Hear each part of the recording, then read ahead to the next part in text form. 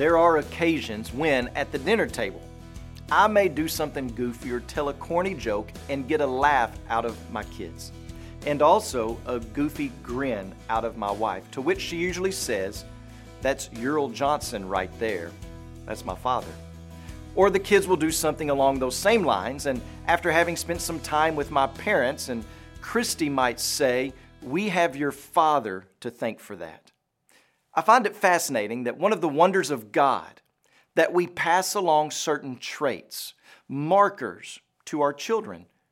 I'm not the only one who recognizes these things. You see them too in yourself, your own children, grandchildren, perhaps nieces and nephews.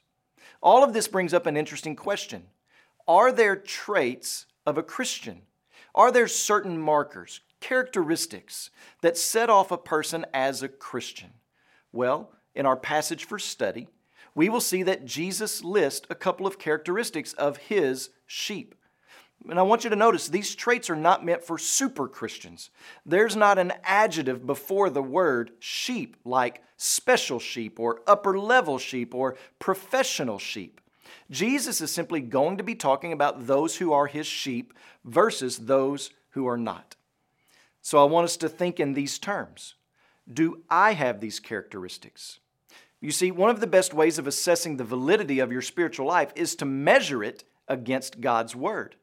Oftentimes we go back to an experience, don't we?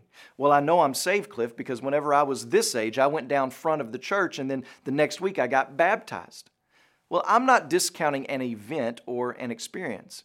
What I do want to ask is this: did that event or experience result in or produce certain characteristics that align with God's Word? I'm not talking about perfection, but new characteristics. So over the next week, we're going to investigate those traits, and I want to invite you to come along each day as we learn to walk with Jesus day by day. Today, when you pray, please pray for B.J. Sanders and his family, our missionaries in Papua New Guinea. And also remember the Romanian Life Word broadcast heard in Romania.